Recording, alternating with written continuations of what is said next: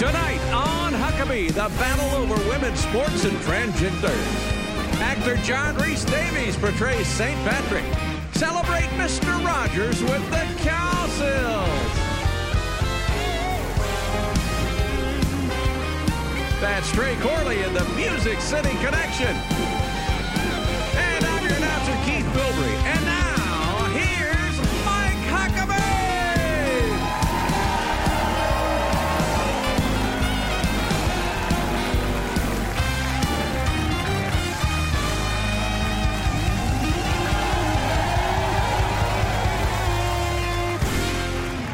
And welcome, everybody. We are delighted to have you here. What on earth is up with Trey Corley tonight? Look at this. He's wearing a mask. I always heard you had cooties, so I was making sure. Unbelievable. I'm glad he's wearing it, not for his benefit, but for mine. All right, this coronavirus is really having an impact on all of our lives. I mean, the stock market has been in free fall because of the uncertainty of how many people are going to get sick and what it's doing to all sectors of the economy, especially the travel industry. Cruise ships are empty. Entire nations like Italy are virtually shutting down, and flights are being canceled all over the world, as well as major events being canceled, like the South by Southwest Festival in Austin. At public events, I'm now noticing that most people prefer an elbow bump or a wave instead of the customary handshake. Here in our theater, I conduct a meet and greet with our audience after the show, and I'm finding that more of the audience prefers a simple hello rather than shaking hands as well. But I think it's mostly because there are rumors about me. Not that I have coronavirus, but that I have cooties. That's painful. Now, the medical advice hasn't been consistent in this. Some say not to worry, go on with your business. Others say don't travel at all, just stay home, put a blanket over your head. The one thing agreed upon is to wash your hands a lot. Now, the one sector of our economy that is booming is the sale of hand sanitizers and disinfectant wipes. They're sold out everywhere. I mean, there are even instructions on how to make your own sanitizer by mixing aloe vera gel with rubbing alcohol or with vodka. So if you see a bunch of your Baptist friends at the liquor store buying up the booze, I'm sure they're there to get the ingredients for hand sanitizer. But boy, are they licking their fingers a lot when they do it. Look, I don't mean to make light of this. It is a serious issue. One death from it is one too many. But while I will take all the precautions I can, I'm not going to stop living my life out of fear of what might happen. I won't. Now, I will stop eating directly off of buffets with the serving spoon. And I won't be drinking out of water bottles that people have left opened and half used in airplane seat back pockets anymore, okay? And the audience said, ugh. But I already wash my hands a lot, and I usually scrub them like a surgeon, especially after shaking a lot of hands. I try never to touch the bottom of my shoes, and I do wipe the surfaces around my tray table and seat on airplanes. And I only sneeze on planes when the guy in front of me puts his seat right back in my face. And I try to limit my coughing in the direction of people who talk loudly on their cell phones on planes or in restrooms, which I find disgusting. Now, we have to take the coronavirus seriously, but we need to use some common sense and ultimately trust the Lord to protect us when all of our own efforts won't. It's not practical for me to stop flying or traveling, but now that so many in the public are afraid of being on planes because of the virus, I'm flying with fewer people these days. So there's actually a silver lining in those clouds. So if I see you in the airport or on the streets, a nice wave, deep bow from the waist, or a tip of the hat will do fine as a greeting to replace the handshake or the kiss on the cheek. And I'm speaking of the cheek on my face, of course.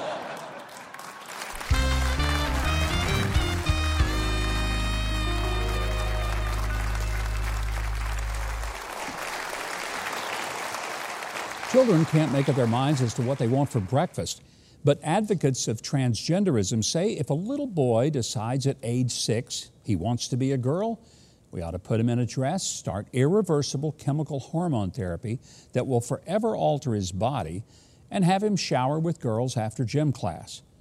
It's a form of child abuse, and it means that boys who are physically different than girls should be able to compete in female athletic competition.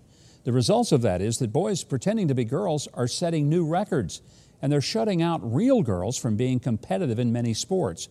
Last week, Arizona passed a bill that would ban transgender athletes from competing in girls' school sports.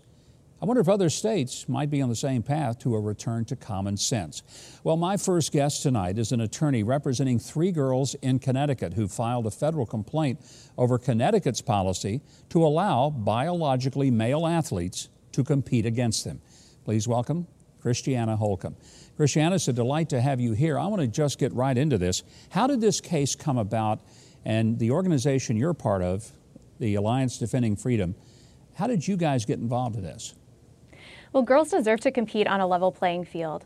But unfortunately, the state of Connecticut has passed a policy that now allows boys who identify as girls to compete in the girls category. And as a result, young female athletes in Connecticut are losing out on podium spots, on championship titles, and opportunities to advance to the next level of competition. And one of those young athletes, named Selena Soule, started standing up and asking for help because those in Connecticut would not stand up and support her and push back on that policy. And so as a result, Alliance Defending Freedom got involved and now has the privilege of representing her and 2 other young female athletes. Let's make clear that when these boys who say they're transgender and they're competing as girls, these are not boys who have had surgical alterations. These are not boys who necessarily have fully embraced a female body. So they still have a male biological body, but they're participating as females. Is that correct? That's correct. The policy doesn't require anything other than simply that these males identify as female in order to compete in the female category with all of their inherent biological advantages. One of the interesting things, the ACLU, you would think would be on the side of these young girls to give them equal rights. They're on the other side. Why is that? Yeah, it's incredibly discouraging. As you say, the ACLU really should be supporting equal opportunities for young women. I mean, that's the whole point of Title IX, a federal law designed to stop sex discrimination against women and ensure that young women like Selena and Chelsea and Alana, whom we represent, have those equal athletic opportunities that boys do. But unfortunately, that just is not the case in Connecticut and other states like it that allow boys to compete in the female category. I don't think anybody is denying that there is a need for equality and respect. Title IX was supposed to address that so that female athletes were not given inferior facilities and inferior programs, that they had to have competitive programs. But what this would do was basically nullify everything that Title IX was supposed to help create for female athletes. That's right. It turns back the clock nearly 50 years on Title IX and the equal athletic opportunities it was designed to provide for young women. And look, we have to recognize Title IX protects everyone on the same basis, equally, on the basis of biological sex, because biology, not a person's identity, is really what matters in athletics. You mentioned that female athletes who are now forced to compete against male athletes whose physiological capacity for maybe jumping higher, running faster, or hitting harder is a biological issue. It's not political, it's not social, it's biological.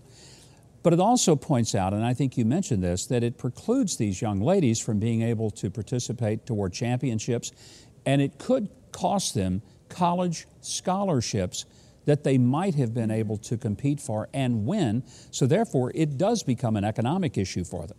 Absolutely. Just by way of example, 2 male athletes alone in the state of Connecticut now hold 15 women's state championship titles that were once held by 9 different Connecticut girls. And these 2 males have taken away opportunities for my clients to advance to the next level of competition, really important competitions where they compete in front of college coaches. So it's really difficult to assess how much of an economic impact these 2 males alone have had on the future futures of Chelsea and Selena and Alana. And we just want to ensure that this doesn't happen to other young women. These women's scholarships should go to female athletes. That's who they're designed for, and those are the opportunities that Title IX has been intended to provide them with. Christiana, how long do you think this is going to wind its way through the courts? When do you expect a resolution?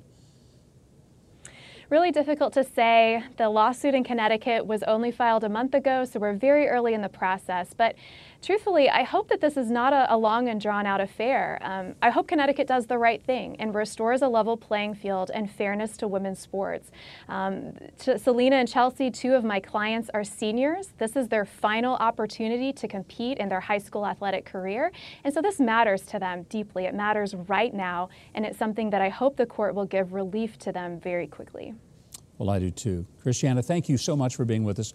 Pleasure to have you here. We're anxious to get an update on the case when you have it. My pleasure. Thank you for having me. When I was a child, I played soldier, but my parents didn't buy me an M16. I sometimes pretended to be Superman, and I wore a towel for a cape. But my parents didn't put me on the roof so I could fly over the neighbors' houses. If an adult determines to make a gender change, and they're willing to have the surgery and intense hormone therapy to do it after much thought and counseling, that's one thing.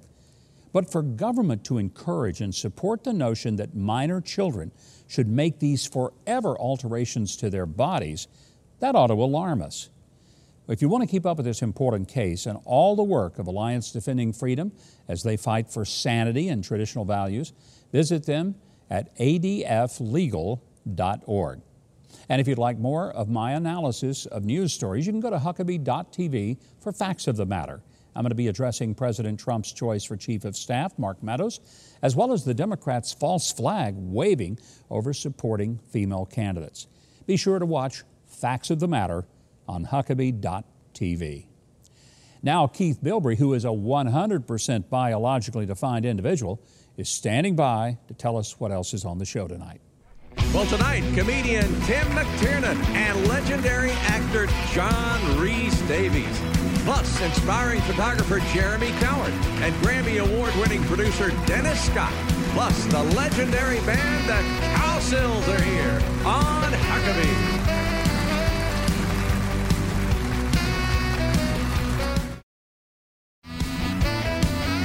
Media and music legend John Tesh and Charlie Kirk's winning political ideas.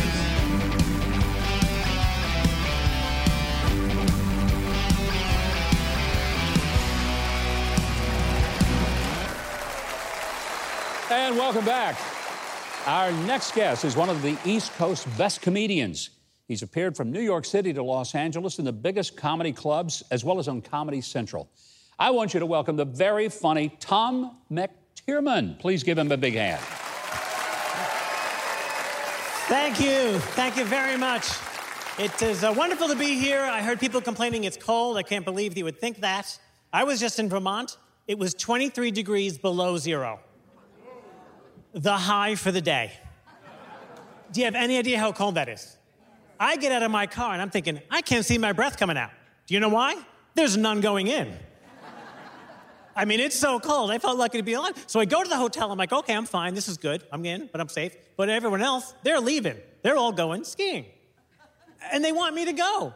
They're like, this is Vermont. You got to go skiing. I'm thinking, I've never been skiing, and I'm not going to start in a place called Killington.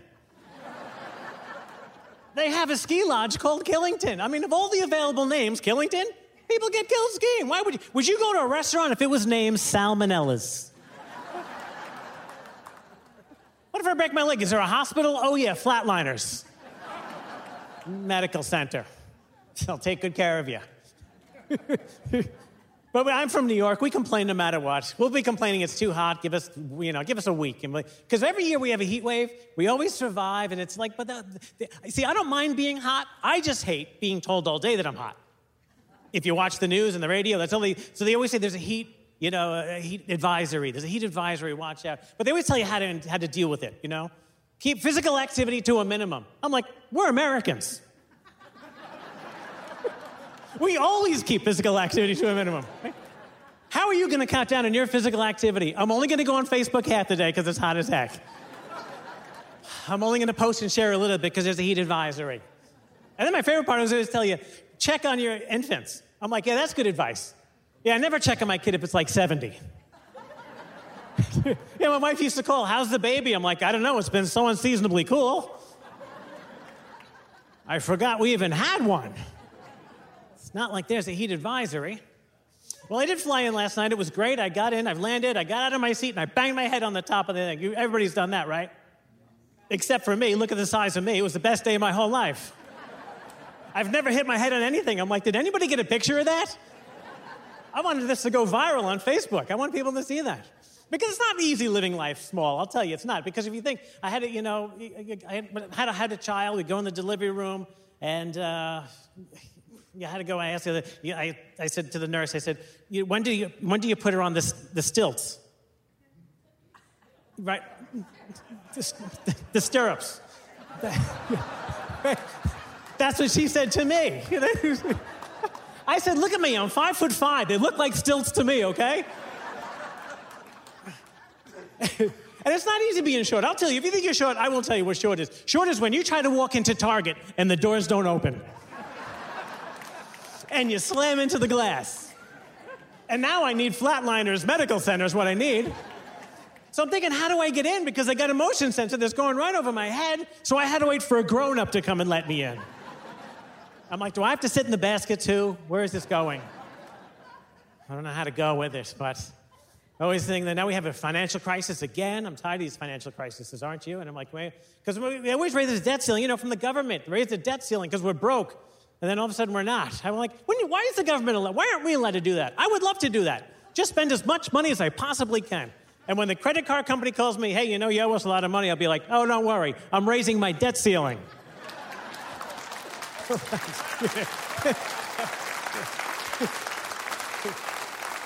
Yeah, I have to vote on it, but I think it's going to pass. So I got my bank account hacked, which is like another facet of this whole problem. So if you don't know, you can't use your phone to do your banking anymore. So now I had to go to the bank in person to make a deposit. I walk up to the counter, and I give the lady the stuff, and she stops me. She says, excuse me, do you have identification? I said, I'm putting money in. Who cares who I am? It's cash. She tells me we're having a lot of problems. I said, with bank deposits? How? Are there money depositing gangs? Do you see them in getaway cars filling out deposit slips? Run into the bank. Here, put this in somebody's account. All of it.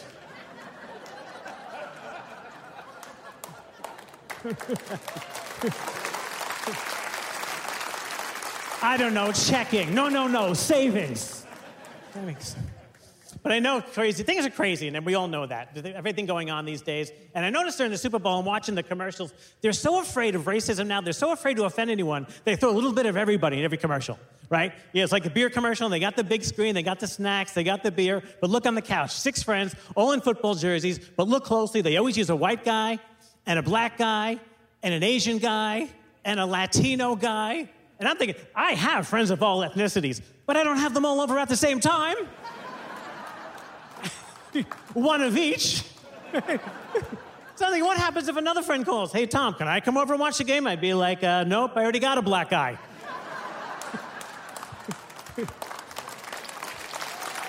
Thank you. I could use a Greek Orthodox, has one of those. Okay. Thank you so very much. God bless.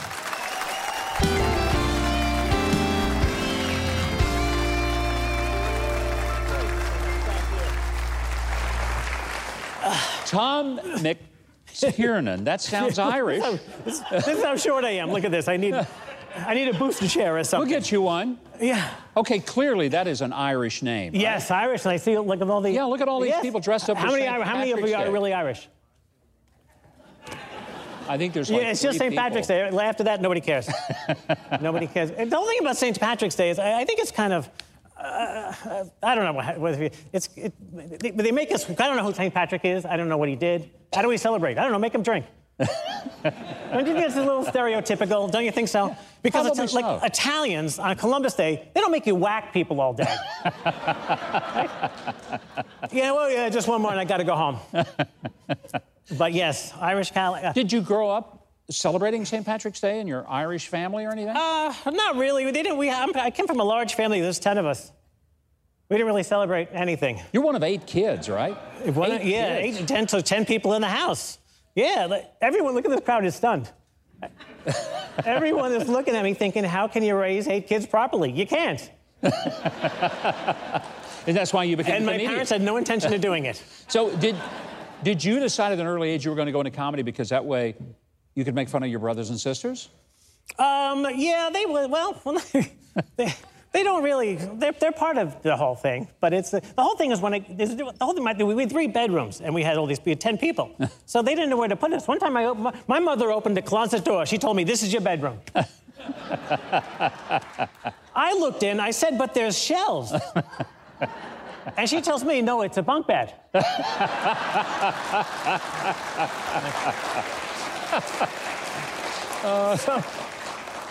Now, you got to do a lot of traveling because, I mean, you don't just get to stay in New York all the time. You travel all over the country constantly. We heard about Vermont, which, yeah, boy, you really sold that place. The Chamber wants to give you an award. I'll tell you that now. Yeah. Yeah, it was cool, but I don't mind. I don't mind flying. I flew in last night. It was good. Let me tell you a funny story that happened recently. I was working in Houston, and the comedy club sent one of the employees to come pick me up, and he couldn't find me. So I know I'm not hard to find, that easy to find. But what happens is, so I'm on the phone with him, I'm trying to describe where I am. I said, I'm at the baggage claim, there's a bee right above me, I don't know what else to tell you. And all of a sudden I noticed standing next to me, remember the basketball player, remember Hakeem Olajuwon? Yeah, oh yeah. Right, everybody, right? Standing right next to me. Yeah, exactly. Yeah. So the guy from the club says to me, you know, what do you look like? And I said, well, people tell me I look like Hakeem Olajuwon. And he says, oh, my God, you do look like Hakeem Olajuwon. And he comes over and... Yeah, and I come over. I said, do I look like a 7-foot Nigerian NBA All-Star player? You know, when you do these comedy clubs, one of the things I guess you got to put up with, hecklers, people out in the audience who think they're going to take it over, and they challenge you. Does that happen to you? It does. And the funny thing that you mentioned that, because this was just this past weekend, I'm out there, and all of a sudden, some guy yells up there, and he stopped. And I said, that's the first time I've heard anyone want to heckle and just say, I'm sorry, I can't go through with it. I'm sorry, it's back to you. I'm like, okay, I don't know what to say. I said, I've never heard anybody want to heckle and then just say, I'm sorry, I can't go through with it. And you never knew why? He just I never knew why, yeah. He was like full forge, ready to go, and then just... Do you find that your comedy has to change because so many people get offended by everything today, and everybody gets their feelings hurt? Political correctness has changed the way we even laugh, I think. Has that affected you?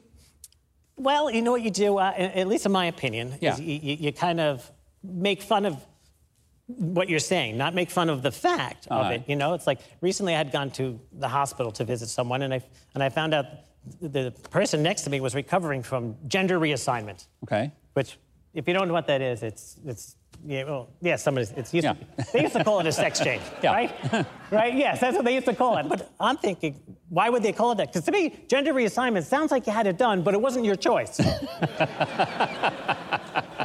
Like somehow the government's involved. I don't want to be reassigned. Is this Obamacare? What's going on? I mean, the government is up to some crazy stuff. I don't know if they're doing that or not. They may be. They may be doing it. Would you come back and be with us again sometime? I would love to come back. Audience loves you. We're delighted you're here. Oh, thank you so much. We need more laughter in the world, and you helped us tonight having some. Thank you, Tom. Thank you so very much. Delighted. Now, if you want to see more hilarious stand-up and find out when Tom's going to be performing near you, you can visit him on any of his social media sites. All of them are listed right there on your screen, so take a screenshot of it if you're not a fast writer. And if you're ready for more laughs, be sure to drop by Huckabee.tv for our In Case You Missed It segment. We've got everything from llamas wearing wedding tuxes to a 100-year-old woman who is taken to jail for indecent exposure. Oh, boy. All of that is after the show on Huckabee.tv. Keith Bilbrey is standing over at his own little perch, and we're going to see if he thinks that lady will beat those charges. Well, when I think about it, if not, a life sentence can't be too harsh at 100. Coming up, film star John Rhys Davies and acclaimed photographer Jeremy Cowart. Later, Grammy-winning music producer Dennis Scott and the legendary Cowsills are on tonight's Huckabee.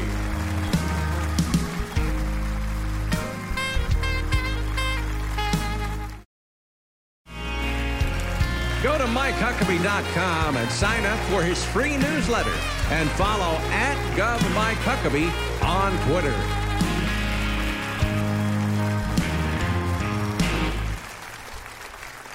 And welcome back. Now, you know my next guest from his many classic movie and TV roles, including Indiana Jones and Lord of the Rings. His latest is called I Am Patrick, the patron saint of Ireland. It's coming to theaters on St. Patrick's Day for 2 nights only. Here is a little preview of this great film. Christ the Lord told me to come here to be with these people for the rest of my life.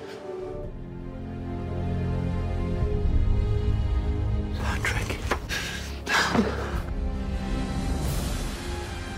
People thought that his efforts to Christianize Ireland were doomed to failure. Take him.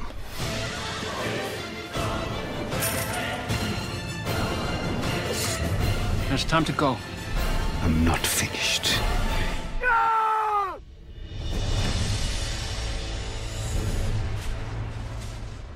All the way from the Isle of Man, please welcome John Rhys Davies. Delight to have you with me. You are in a project about St. Patrick. How appropriate. It's a Fathom event, 2 different days here in the United States in theaters across the country. What drew you to the project of playing the role of St. Patrick? Well, the man himself is such a great individualist, isn't he? I mean, he emerges as his own incomparable, strong, humble self, straight out of the Dark Ages. It's a unique autobiography. I am Patrick. I am a sinner. It is just wonderful. And what a chance to try and play him. I have to confess that I'm taking all the credit for this. I only play the older Patrick and I do the voiceover. But there are younger Patricks there. And they carry the burden of the thing. But I just take all the compliments, which is reasonable, isn't it? And you should. Why not? I mean, that's part of the right that you have, having been such a successful actor.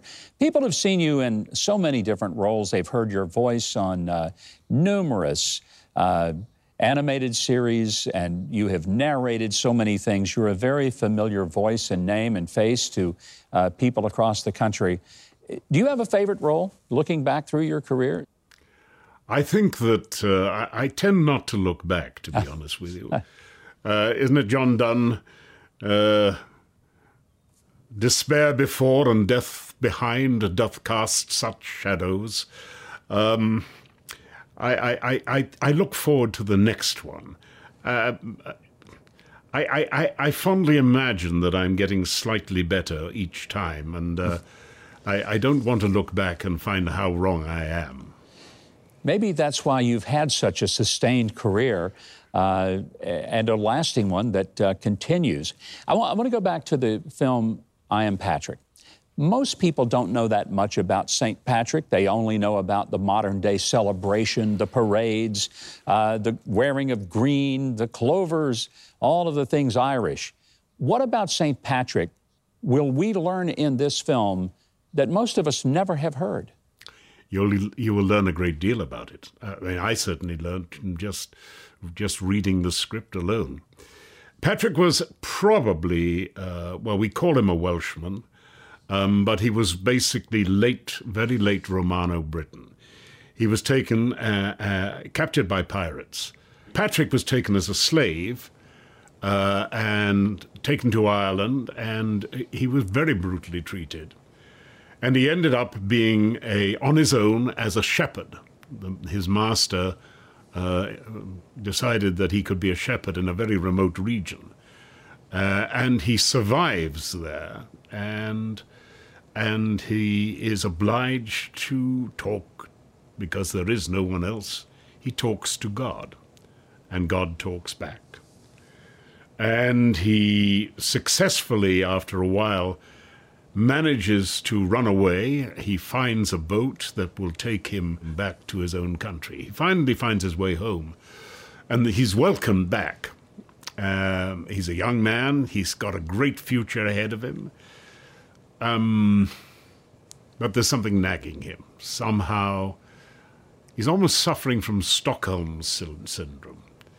And he decides that God is instructing him to go back and convert the people who enslaved him. And he has just the most remarkable life. And he is successful. And then, of course, jealous detractors later on say, but he's taking from wealthy people, and he's saying, yes, I am taking from wealthy contributors. How do you think I'm persuading people, to give up their lives? How do you think I'm managing to make other people become missionaries without giving them something to live on? I love the bubbling sort of roar of outrage that in Patrick, which he's fighting desperately with his need to be humble and subject to God. It's glorious. You have completely sold me, and I think our entire audience, on wanting to make sure that we see I Am Patrick. John Rhys-Davies, what a delight to have you here. I hope we get a chance to visit in person soon, but I can understand why you have had such a delightful career as one of the great actors of our time. We thank you for being with us and look forward to the film. God bless you all. I Am Patrick, the patron saint of Ireland, is in select theaters nationwide, 2 nights only, Tuesday, March 17th, which is, of course, St. Patrick's Day, and March 18th. It's all through Fathom Events.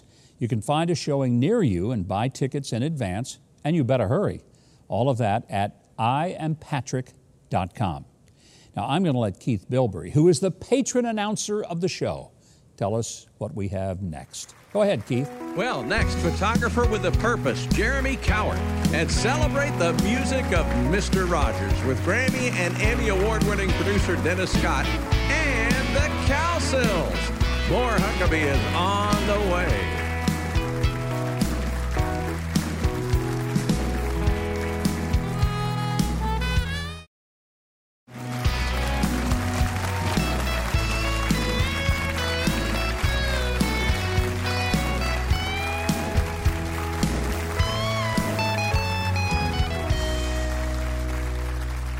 Let's have a big hand for Trey Corley and the Music City Connection, our wonderful band here for the Huckabee Show. Well, children are like snowflakes. No two are alike. God makes each of us unique. Sometimes society can't see the talent inside a child, and that's why it takes parents. Here's one example. So my name is Jeremy Cowart, and this is my story. I was born in Nashville, Tennessee. I grew up in a suburb of Nashville called Hendersonville. Hendersonville was originally known for being the hometown to Johnny Cash, but now it's known for being the hometown to Taylor Swift. I love you, Taylor. Growing up, I was never smart. I couldn't pay attention for more than 3 minutes. I was a terrible listener, and I made bad grades. I was quiet, shy, and really just average. I remember always telling my mom and dad, I can't do this. I took piano lessons. I can't do this. Everything I did ended with those words. I can't do this. That's when my dad started reprogramming my brain. He reprogrammed it with one simple sentence. I can do all things through Christ who strengthens me. Beautiful testimony.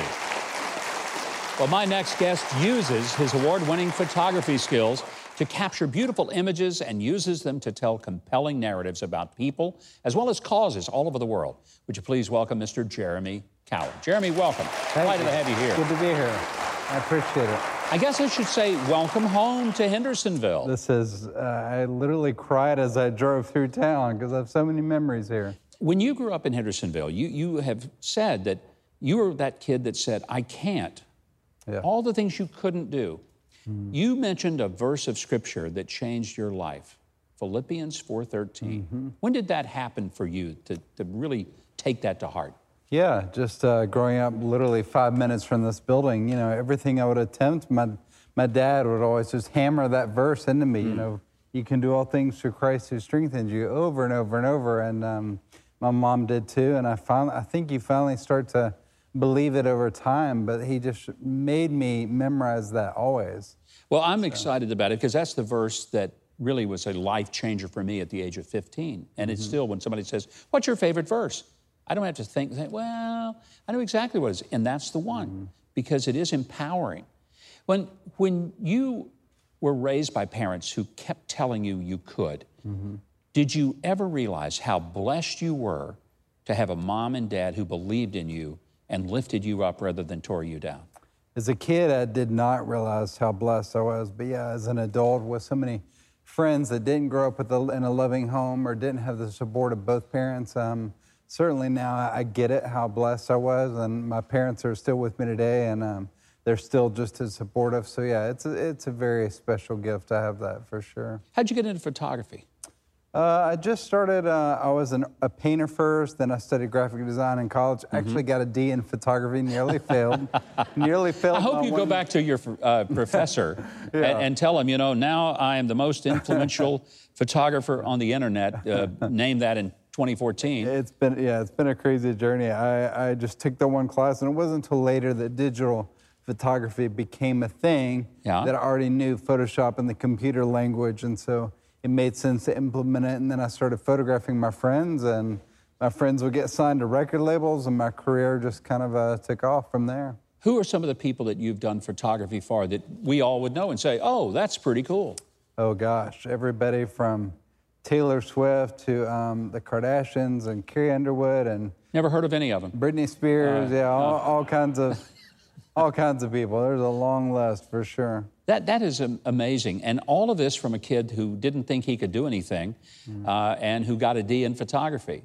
I'd say there's a great reason to not necessarily believe everything somebody in college tells you. Absolutely, yeah. You have really made a mark for being an influential photographer. As I said, the most influential on the internet. When we talk about influential photographer on the internet, is that one of the best ways that you have found to be able to get your craft out there for people to see it and experience it? Yeah, well, first of all, I was named that in 2014. In my opinion, there's a lot more influential photographers than myself. But anyway, I just, at one point I realized that celebrities weren't my, I wanted to do something bigger than that. So I started doing a lot of humanitarian work around the world. And so I started doing projects in Haiti and Africa and Uganda, and just kind of, Uganda's in Africa, but just all over the world. I've been to over 30 countries, and I just try to be pursuing ideas all the time, just doing stuff. And I think when people want to have influence, you have to do something influential. And you just go, when God gives me ideas, I just try to be a good steward and go put those in action. And because of that, influence can happen. But I don't go seeking to be influential. I think that's a silly mindset. I try to stay humble and just be doing what God asked me to do. Jeremy, you've written a book called I'm Possible. It details some of the things that you have done in recognizing photography as an art form helps tell stories. So when you're traveling around the world, you're taking pictures, but not just to say, here's a picture, but your goal is to say, here's a story. Well, I wrote my mission statement a few years ago that says, my mission is to explore the intersection of creativity and empathy. So every time there's a natural disaster or a problem at hand, I think, yes, we need organizations to rebuild. Yes, we need money to rebuild. We need all those things, but we need new ideas as well. And so I like to think, how can a little artist like me use a creative idea to help in times of need? So when the wildfires struck Gatlinburg, for example, I had people lay on a white mattress in their former home, and then I photographed it from 400 feet up from a drone. Wow. And the aerial view of the devastation showed the emotion of that in a different way, and that project ended up on Time magazine. And so again, is that different shift in perspective from a photographer's view that helps tell the story in a different way. You are also involved in a project called the Purpose Hotel. What is the Purpose Hotel? Sure, it's an idea I had in 2012 to build a hotel where everything in the building serves a cause or a nonprofit. So, for example, when you walk down the hall, every room would sponsor a child and tell their story. When you upgrade your internet fee, it would fight against human trafficking. When you order room service, it would feed a child in need through Food for the Hungry. So all the things you do in the hotel are connected to causes and nonprofits, and there's currently about 50 of those little micro connection ideas. And so our tagline is change the world in your sleep. So everything you're doing in the building, we hope to connect to the world around you. What an amazing project. Well, thank you. You know, I'm glad you didn't give up. I'm glad you had parents who encouraged you, and I hope that parents who are watching will realize that one of the most powerful gifts they can give their children is the gift of encouragement. Absolutely. To tell them what they can do, not to try to tell them what they can't do. And because of that, you're doing some great things for people. Jeremy, thank you for being here. Of course, yeah, thank you. Delighted to have you. Thank you. For more information on Jeremy and his book that we've been talking about called I'm Possible, go to jeremycowart.com. And if you want to stay updated on the Purpose Hotel, visit thepurposehotel.com. Keith, we may even let you check in there one of these days, but in the meantime, give us a little snapshot of what we have coming up. I would love to. Coming up, Grammy-winning producer Dennis Scott and the Cowsills honor the music and life of Mr. Rogers on Huckabee.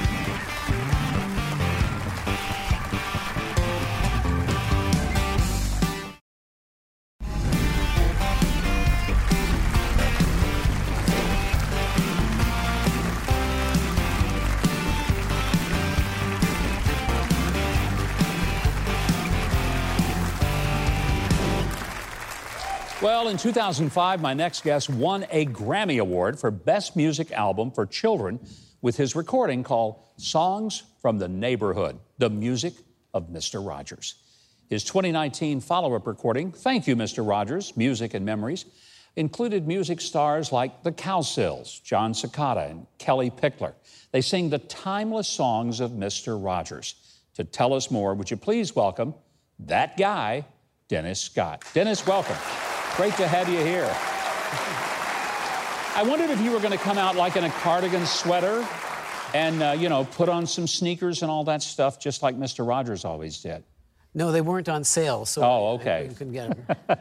Mr. Rogers has been appreciated by so many people, but I think the film that came out this past year with Tom Hanks reminded people what a remarkable humanitarian and human being Mr. Rogers, Fred Rogers, really was. He really was. He walked the walk and he talked the talk, and I've learned so much about him just from his music alone, from his lyrics, and it's really an honor to be able to bring these songs to life again in new arrangements with all these award-winning stars. He really was a musician, a classically trained pianist, and he could sing and he could play, and he did compose the music, the things that we remember him for. Oh, absolutely.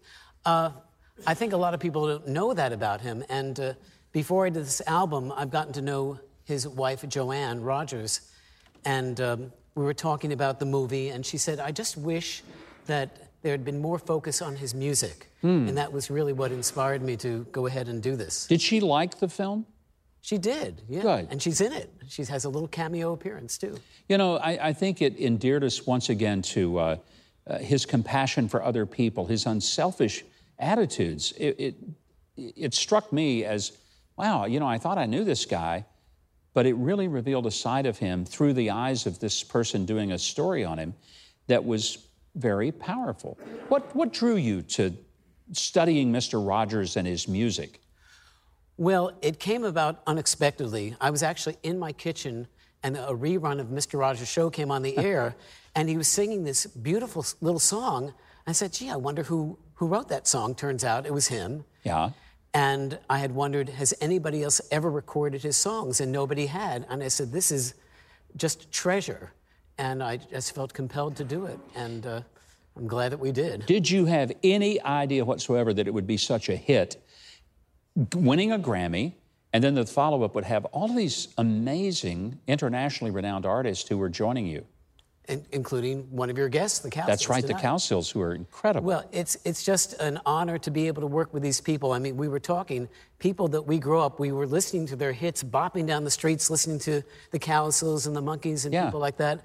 And to have them put their stamps on Mr. Rogers songs, it makes me think that a good song is a song that anybody can record. And so I'm on a campaign to get Mr. Rogers inducted into the Songwriters Hall of Fame. And I hope you'll all join me. I think that is a great idea. Obviously, this audience thinks that's a great idea. The artists that you enlisted to be a part of the project, I mean, these are the top names in the business. And I have to wonder, how many of them did it because they themselves had been influenced by Mr. Rogers as children? I think just about everybody has a story about Mr. Rogers. And it's amazing because he was so engaged with the people who watched the show. If you wrote a letter to Mr. Rogers, he wrote one back to you. I mean, who takes the time to do something like that? Nobody. And Susan Cowsill will tell you her own story because she was very much a fan of Mr. Rogers. You do a lot of musical projects, one of which is you have a Beatles tribute band called the Wanna Beatles. You're terrific. The band is absolutely fantastic. I'm a big Beatles fan, so I love you guys, and I've watched you before. What all got you into music in the early part of your life? Well, I would say it was the Beatles. Yeah. You know, like a lot of people. Like Keith and me and everybody else, it was the Beatles that I think did it for most of us. They came on the Ed Sullivan Show, and we were mesmerized, and we all ran out and bought guitars and basses and keyboards, and it's been a great ride ever since. I mean, there's nothing like a Beatles song to make you feel, if you're feeling blue and unhappy, you're listening to one of the songs that life is good. Dennis, thanks for being here. Thanks for reminding us of the just gentle, kind nature of Mr. Rogers and his magnificent music. And you even brought a fan. Thank you for being a fan. Well, you can find Thank You, Mr. Rogers, Music and Memories everywhere music is sold. And you can also get at thankyouMrRogers.com. Now, after the break, Dennis Scott is going to be joined by the legendary group, the Cowsills. We're going to be performing the classic, Won't You Be My Neighbor? I know you've heard that song. More Huckabee in 60 seconds. Stay tuned.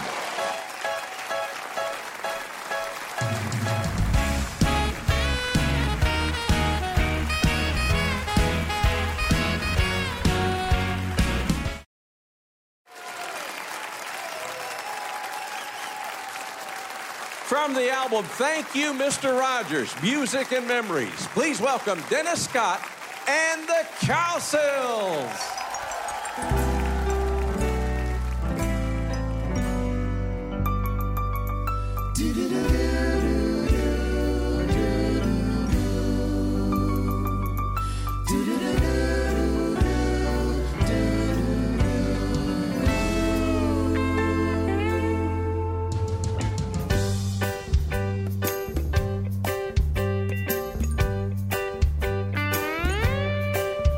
It's a beautiful day in this neighborhood, a beautiful day for a neighbor. Would you be mine? Won't you be mine? Could you be mine? Won't you be mine? It's a neighborly day in this beauty wood, a neighborly day for a beauty. Would you be mine? Won't you be mine? Could you be mine? I've always wanted to have a neighbor just like you, just like you. I've always wanted to live in a neighborhood with you. Let's make the most of this beautiful day. Since we're together, we might as well say, would you be mine? Could you be mine? Won't you be, please won't you be my neighbor?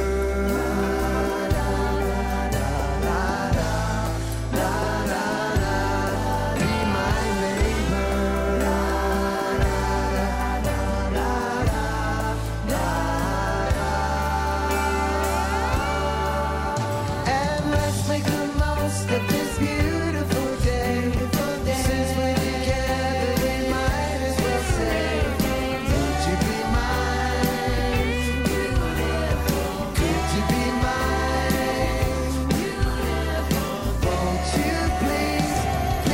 won't you be my neighbor?